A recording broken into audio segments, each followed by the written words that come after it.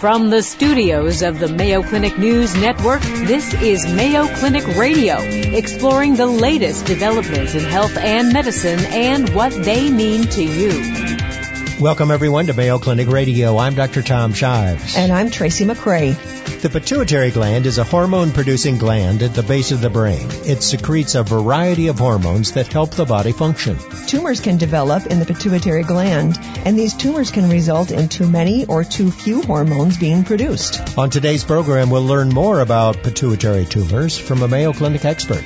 The average duration of symptoms before someone's diagnosed with a growth hormone-producing tumor is 8.5 years. Also on the program, treatment options for stress urinary incontinence in women. And improving cancer treatment through nanomedicine. All that, along with this week's health and medical news, right after this.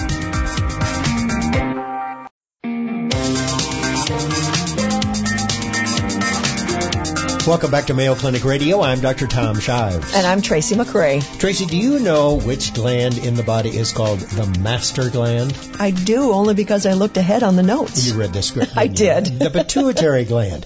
Now, it's a tiny organ about the size of a grape located at the base of the brain, but it produces a variety of hormones that are released into the bloodstream, and these hormones influence nearly every part of our body, including stimulating other glands to produce other hormones. There is a reason they call it the master gland.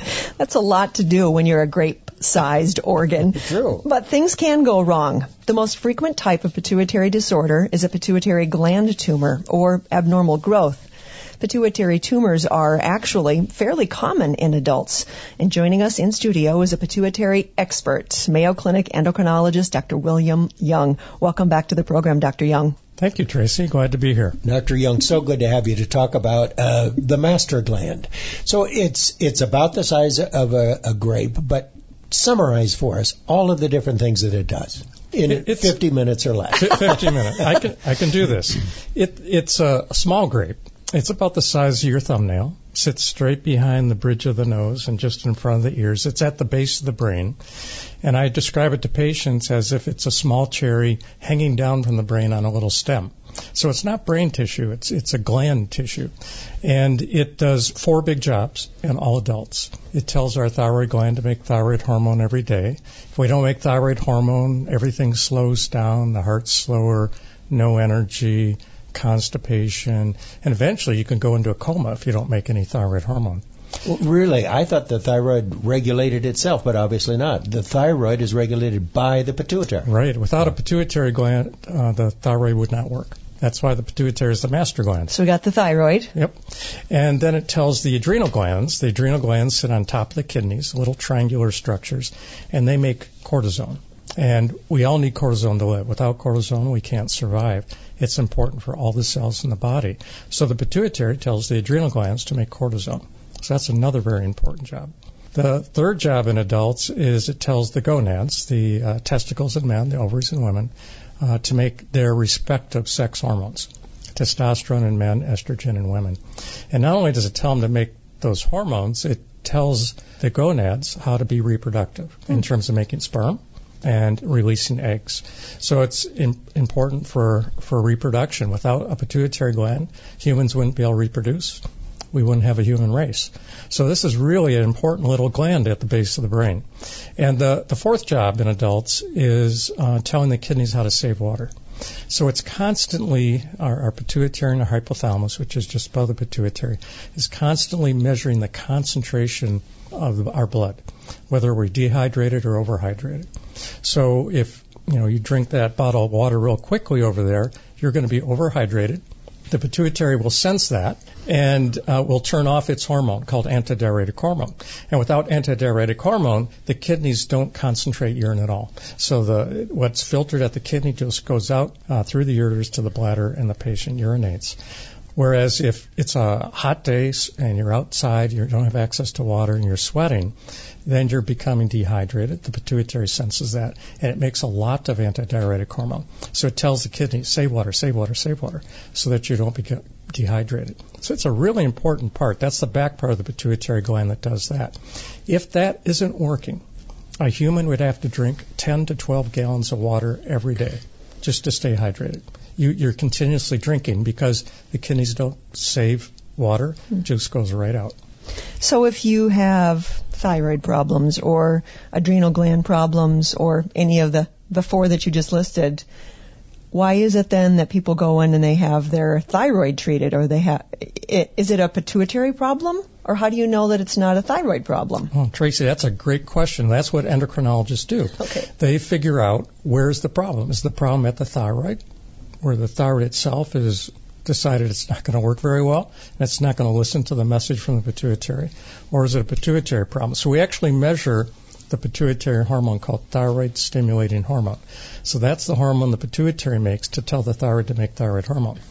If the problem is something called Hashimoto's thyroiditis, where the thyroid slowly becomes damaged and it can't make thyroid hormone, the pituitary, which is constantly sensing thyroid hormone in the blood, says, hey, thyroid, get going. Come on, get going, get going. So it makes more TSH. So TSH levels in the blood go up. So when someone's hypothyroid, the first thing you do is measure TSH. If TSH is high, that's telling us the thyroid failed. Whereas if TSH is low, that's telling us there's a problem at the pituitary. You know, you have done an amazing job of summarizing all that the pituitary gland does. And it does these by releasing chemicals called hormones to control all of these things? Right. So hormones are small structures, typically a series of amino acids for small proteins that lock into a receptor. So the way to think how hormones work, the nervous system is more like an electrical system.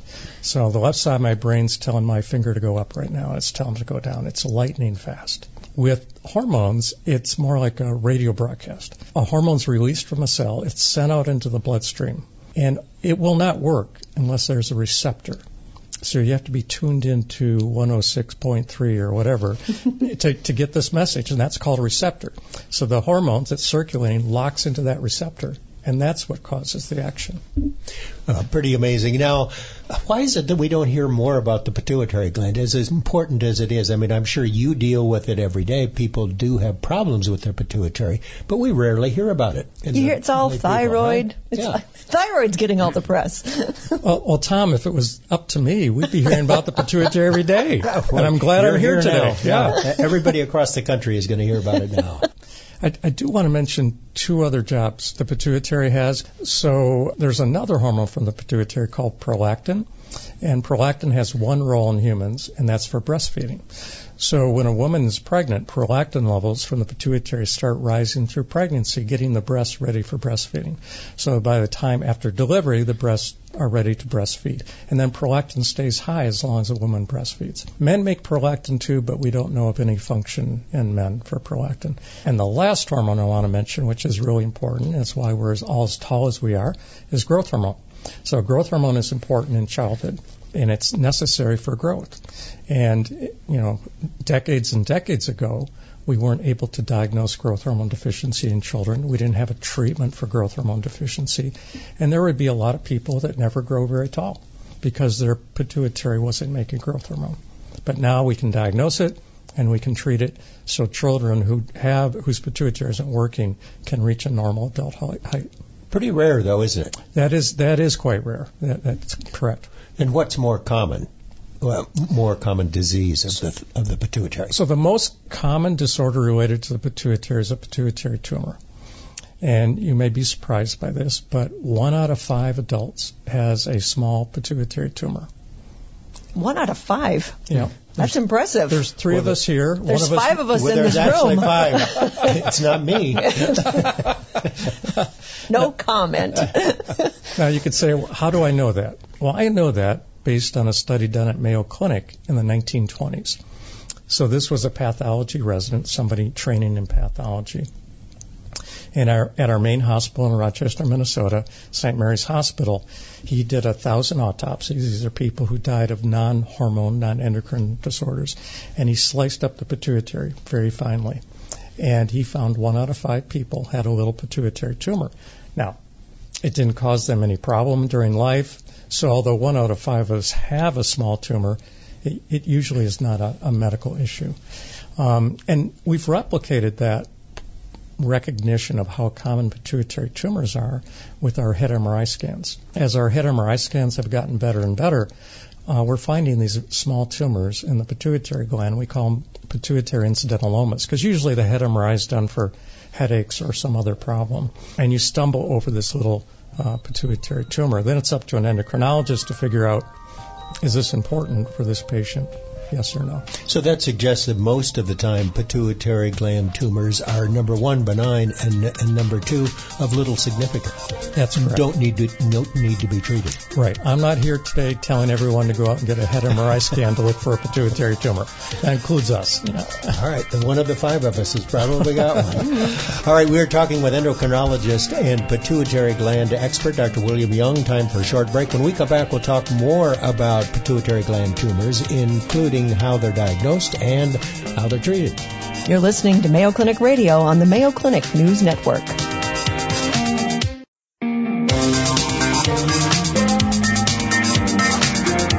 Welcome back to Mayo Clinic Radio. I'm Dr. Tom Shives. And I'm Tracy McRae. We are with endocrinologist Dr. William Young. He is also a pituitary gland expert. We've talked about all the important things that the pituitary gland does and why it's referred to as the master gland. We've talked about things that can go wrong, and the most common thing is a benign pituitary tumor. 1 out of 5 of us has a pituitary gland tumor that is probably not clinically significant. So let's talk about the ones that are. What are the symptoms and how do you make the diagnosis? Right. So we can walk through the different hormones the pituitary makes one by one. Every cell in the pituitary has the potential to turn into a pituitary tumor. And if it does, it'll make its own hormone. And as that hormone rises, it'll typically cause signs and symptoms related to excess of that hormone. For example, growth hormone. Once the bones fuse, and the epiphyses fuse in the bones, in adults, we can't grow anymore. Those are the growth plates. Those are the growth plates in bones. And we can't grow anymore. But if you had a pituitary tumor making growth hormone, it does result in fairly characteristic signs and symptoms. So what happens is the shoe size gets wider. The fingers get thicker. So if someone wears a ring, they have to have it cut off. They get it resized. And then a couple years later, you have to cut off again and get it resized. The voice box gets wider and the pitch of the voice drops. The frontal bone of the forehead, that can grow a little bit, and it grows out a little bit. We call that frontal bossing. And the jawbone, the mandible, can actually grow in adults, and it'll extend. So what happens, these patients with growth hormone-producing tumors get an underbite. So many times it's diagnosed at the dental office. Their tongue gets bigger and thicker, so they have more trouble enunciating words. They have excess sweating. They're at increased risk for colon polyps and colon cancer. The list of things that you're saying, though, they sound like that those are things that happen over time, like your fingers getting bigger and your tongue. That must be very slow growing. And Tracy, you're spot on, because the average duration of symptoms before someone's diagnosed with a growth hormone-producing tumor is 8.5 years. Oh, my goodness. So that's one of the types of tumors. Do you see multiple different kinds? Absolutely. So another type of pituitary tumor is ACTH-producing pituitary tumor. ACTH is the pituitary hormone that tells our adrenals to make cortisone. So that also leads to a very characteristic presentation. Too much cortisone is called Cushing's syndrome. These patients gain weight. As they gain weight, they redistribute the body weight to the central part of the body, above their clavicles and behind the neck. And excess cortisol breaks down muscle, so the arms and legs get skinny, actually. So skinny arms and legs, but increased body weight, increased body fat in the central part of the body. The skin gets thinner. So what happens when they gain the central weight, they get these purple-red stretch marks on their abdomen. And because they're losing muscle, it's hard for them to go upstairs. It's hard for them to do a deep knee bend. Too much cortisol causes high blood pressure, causes diabetes. Face gets kind of round and red. Women will lose hair on the top of their head. So it's a real characteristic presentation. Again, fortunately rare, but that's another type of pituitary tumor. Is the diagnosis also partly based on imaging, an MRI scan, so you can actually see the tumor and see the growth inside the pituitary? It is. That's part of it. It's not the first step. The first step, if you think someone may have Cushing's, is to measure cortisol. We measure cortisol in the blood. We measure cortisol in a 24-hour urine collection, so it's all the cortisol we make in a day. And we measure cortisol at midnight. in the saliva. So in a normal person, cortisol levels are highest in the morning, they come down in the afternoon, and they're lowest at night. It should be low. If it's not low, then that could tell us our patient has Cushing's syndrome. And once you've made a diagnosis of a particular type of tumor, what are the treatment options? Well, fortunately, there are good treatment options for all patients with pituitary tumors if surgery is indicated, and that's called transsphenoidal surgery. By that I mean... Wait a minute. Now, this has got to be a tough spot to get to. Transsphenoidal. So that means through the nose, through the front of the face, or... well, it used to be through the front of the face. It used to be above the upper teeth and under the lip. But probably about 18 years ago, it doesn't sound so good, does it, Tracy? It was the hair on the back of my neck kind of went, But about 18 years ago, a scope version of this surgery was developed. So now our neurosurgeons go through the nostril, and they can go through the nostril, tunnel through the back of the nose, and make a little hole in the bone where the pituitary sits. And do the surgery, get rid of the tumor. Right. I just have to ask, if 1 out of 5 people has this, and the master gland controls so many of the different things in the body that can go wrong, why isn't it one of the first things that your doctor checks when you go in?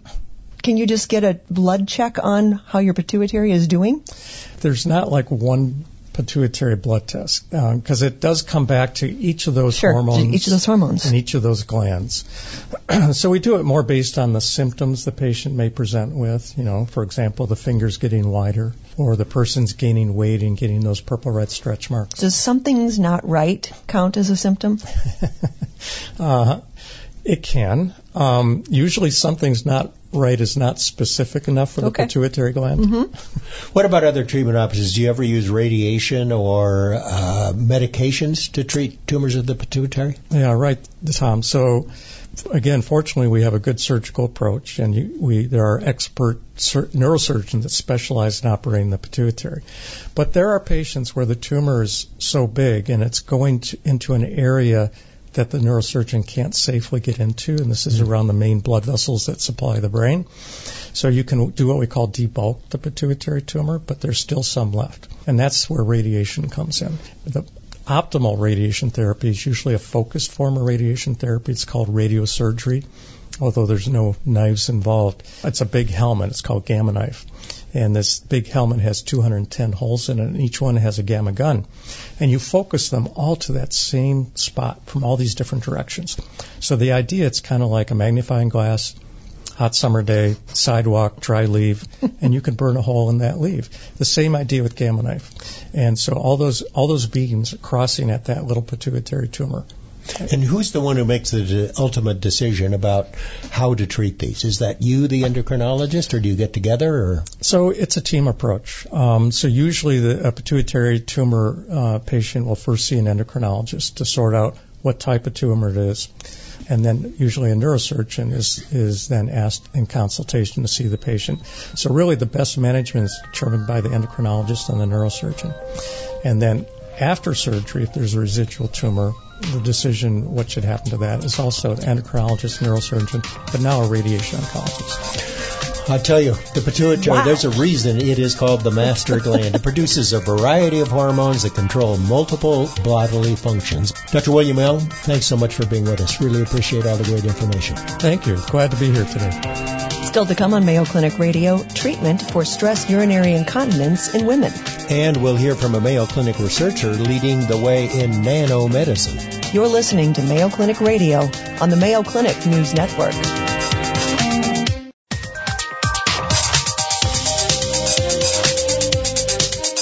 Welcome back to Mayo Clinic Radio. I'm Dr. Tom Shives. And I'm Tracy McCray. Urinary incontinence, that is, the loss of bladder control, is a very common problem.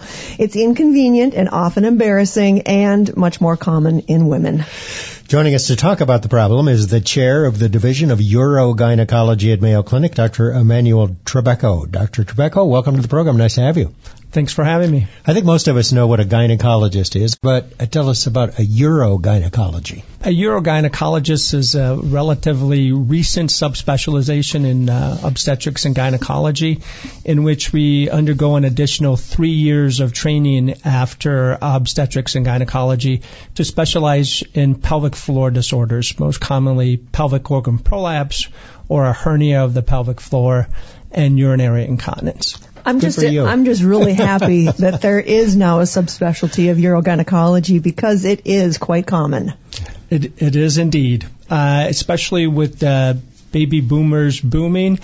Problems with the pelvic floor and incontinence, unfortunately, is something that is going to continue to grow. While we were setting up today, you said if I had a dime for every time a woman said, first I had a baby and then that's why she's sitting there with you. And it's the reason why I wanted to do this, because I see that so frequently.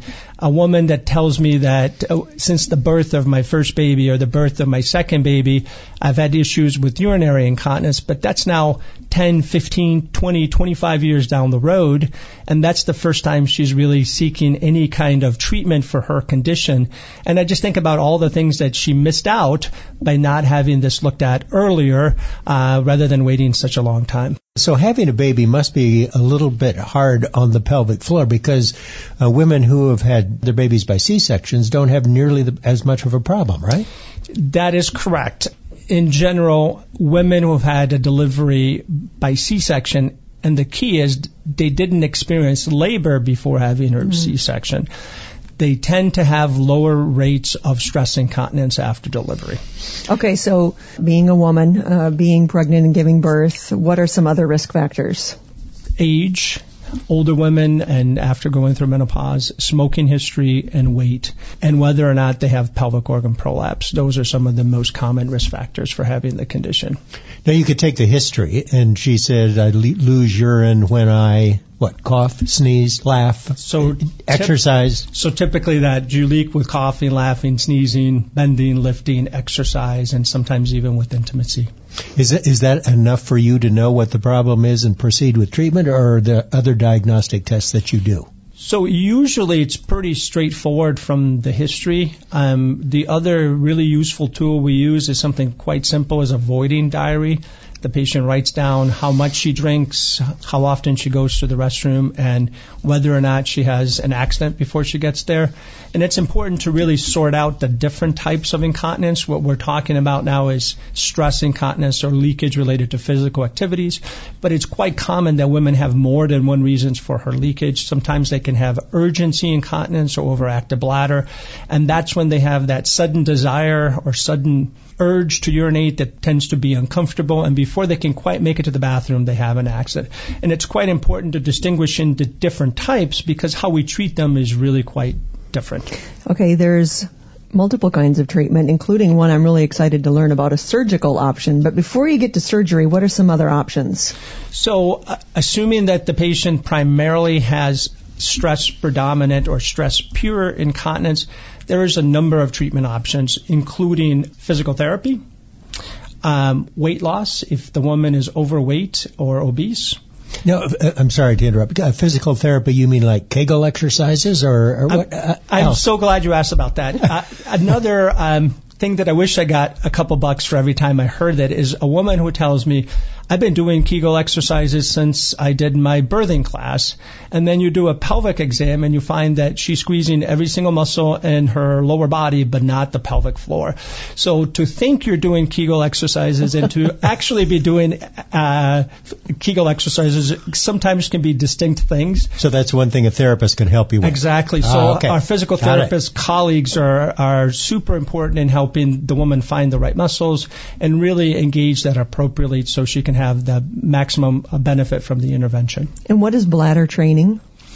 So bladder training is more of a treatment we do for urgency incontinence. That can be a retraining of the bladder so you can better deal with those sudden urgency sensations because I call it the penguin dance to the bathroom. It's actually the wrong thing that the patient can do. And again, if she has good pelvic floor strength, she can learn how to do urge suppression, which is squeeze and relax, and calm the urgency and make it to the restroom. But again, that involves physical therapy and education so she can do the engagement of the pelvic floor at the right time. All right, let's talk about surgical options because I didn't even know there was such a thing.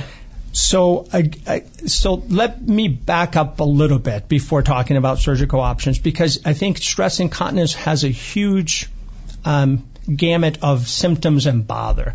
So when we do survey studies, it's quite common that adult women have some amount of leakage, but that happens commonly sporadic. I would say for most of those patients who have such rare episodes, we probably don't need to do anything. Now, fast forward to women who now have it frequently or bothersome or is precluding them from doing their normal physical activity. So clearly now it's bothersome. They've come and met with a provider. We tried a non-surgical option, and they're still having bothersome symptoms. Now I think it's really time to talk about how to proceed. And in terms of surgery, there are both non-mesh and mesh type of procedures. The thing to understand is that the mesh-based procedures are the most minimally invasive. If that's the only problem, it's an outpatient procedure with fairly high success rates. 80 to 85% of the women are either completely dry or significantly improved.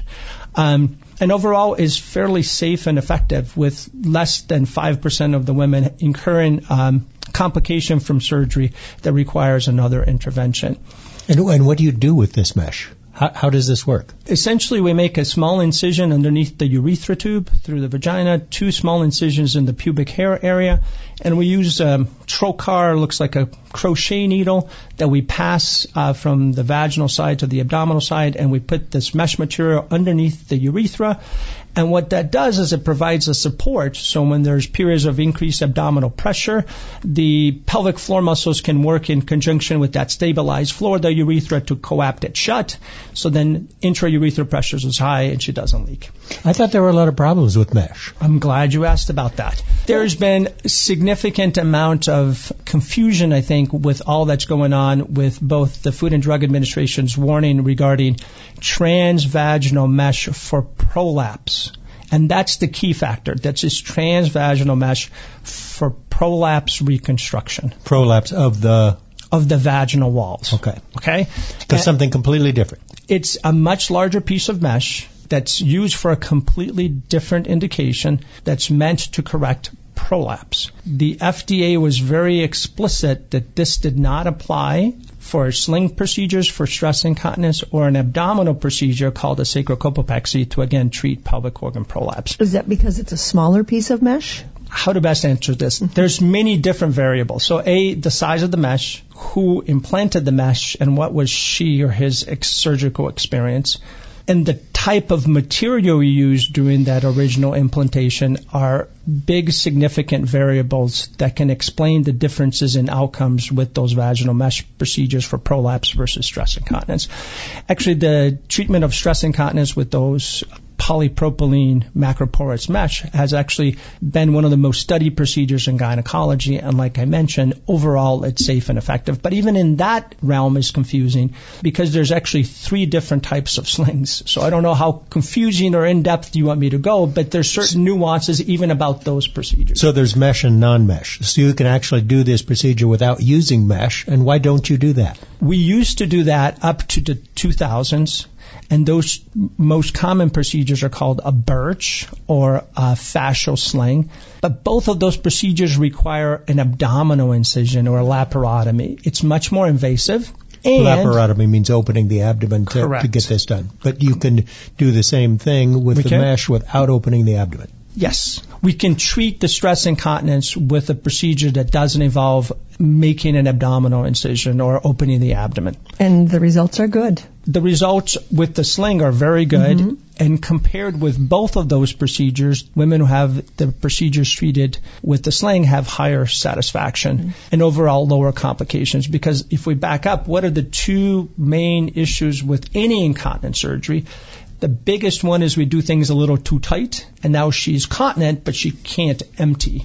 And if you do that autologous sling, that open procedure, the non-mesh, non-mesh, you don't have the mesh-related complications, but your risk of requiring another surgery because it's too tight is much higher. So my point is, if you're going to have surgery for stress incontinence, it's really important to speak with the provider about the risks and benefits of each approach and come up with the risk-benefit scenario that best suits your needs. And that really requires a more in-depth conversation. And picking an experienced surgeon, also very important. How many of these have you done? I think our group has done hundreds of these procedures. We've been doing those procedures here since 2002. That's what I like to hear. That's the guy I want doing mine. Or yours. Thank you. Stress urinary incontinence, a common problem, particularly among women, and it's especially common in women who have delivered their babies vaginally, not by C-section. Several options available to treat them. Dr. Trabuco has outlined those for us. In severe cases, surgery may be the answer, and the sling procedure with mesh is not only highly successful, but has relatively few complications. That is correct. Dr. Emanuel Trabuco, thanks so much for being with us. Pleasure being with you guys. We're going to take a short break. When we come back, we'll hear from a Mayo Clinic researcher who is making waves with her work in nanomedicine. You're listening to Mayo Clinic Radio on the Mayo Clinic News Network.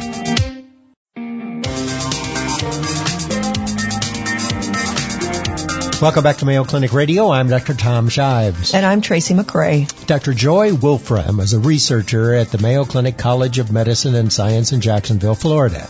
She was recently named to the Forbes magazine annual list of 30 under 30. Big deal. It's impressive. The magazine describes those on that list as the brashest entrepreneurs across the United States and Canada who are putting a new twist on the old tools of the trade. So what is it that she's doing that's so innovative and exciting? Let's find out. Joining us on the phone from Mayo Clinic in Jacksonville, Florida is Dr. Joy Wolfram. Congratulations and welcome. Thank you so much. I'm excited to be here. Dr. Wolfram, congratulations. It's a wonderful honor. So I want to go back to your childhood because apparently you were always a curious kid. Exactly. I was always very curious about everything around me. When I was 11 years old and my dog had a skin infection, so we rushed her to the vet. And there I saw them doing some Petri dishes tests. So they took some swabs from her skin and put it into these bacterial culture plates. I thought that was fascinating. I asked the vet, can I take some of these supplies home to do my own experiments? And she looked at me sort of like I'm crazy. But in the end, she did hand me a bag full of these supplies and sort of whispered, don't tell anyone. And that night I went home and started my own miniature microbiology lab in my room, and one of the first experiments I did was to swab refrigerator shelves, and it was amazing results. In a few days, you had all these colors and shapes. All these bacteria growing on the Petri dish. Yeah. Exactly. Out of your refrigerator. And I called my family into my room and said, look at all these bacteria, and they were horrified, but actually, our fridge wasn't unusually dirty. It's just that science is unusually cool, and there's all these worlds out there that we can't really experience unless we use these scientific tools. So that sort of drove me to later pursue a bachelor, master's, and a PhD in biomedical sciences. So you put a new twist on the old tools of the trade. How do most scientific breakthroughs happen, and what did you do that was so different? Exactly. So what's surprising is that 99% of what we do in science actually fails. So it's a lot about resiliency and to keep trying, even if we're not getting the results we're expecting. But sort of the thing that my team has done and that my colleagues have done is thinking about cancer in a different way. So we spent $100 billion or more just in the U.S. on cancer research in the last 70 years, and still we have certain types of cancer where the survival rates haven't really changed. Mm-hmm. So how can we approach this from a different perspective, and how can we use nanotechnology and, for instance, physics to study cancer and develop new tools? And when you say nanotechnology, tell us what you mean by that. To me, it means small. Exactly. So it's like tiny little cars that we can inject into the blood, and we can load these cars with passengers, and the passengers are the cancer drugs. And this will help the cancer drugs get to the tumor instead of going everywhere in the body. And so we have higher therapeutic efficacy and also reduced side effects, usually when we're using these tiny nanoparticles. So you load the nanoparticles with something that will kill the cancer. Exactly. So usually we can use standard chemotherapeutic agents, so cancer drugs that are already used in the clinic, but this way we're able to improve their transport within the body. I've heard about this with viruses, like using viruses to fight cancer. Is that what you're doing? Are you attaching these nanoparticles to viruses? It's similar because viruses are actually the same size as the nanoparticles we use. But instead of using viruses, we're making them up from other types of materials. Some are synthetic and others are actually from our own bodies. Have you used this in the clinical setting yet? So we haven't, because usually it takes 12 years to get something from the bench to the medicine cabinet, but others have. So there's more than 10 clinically approved nanoparticles for cancer in the U.S. Those are pretty simple nanoparticles, and so my team and others around the world are working to get more innovative nanoparticles into the clinic, but they're already there. From your standpoint, what are your values? What's your most important value as a researcher? So great question. I think it's service. So I think as leaders, we are servers. So I ask myself, how can I serve my team members? How can I serve patients, community members, and colleagues? So that's really, really what we do. You have a bit of an accent. Yes. You came from where? I was born in Finland, but I also spent some of my childhood in the UK. And then how did you get to the U.S.? So I was studying biology, and I thought about, thinking, as I mentioned earlier, thinking about cancer in a different way.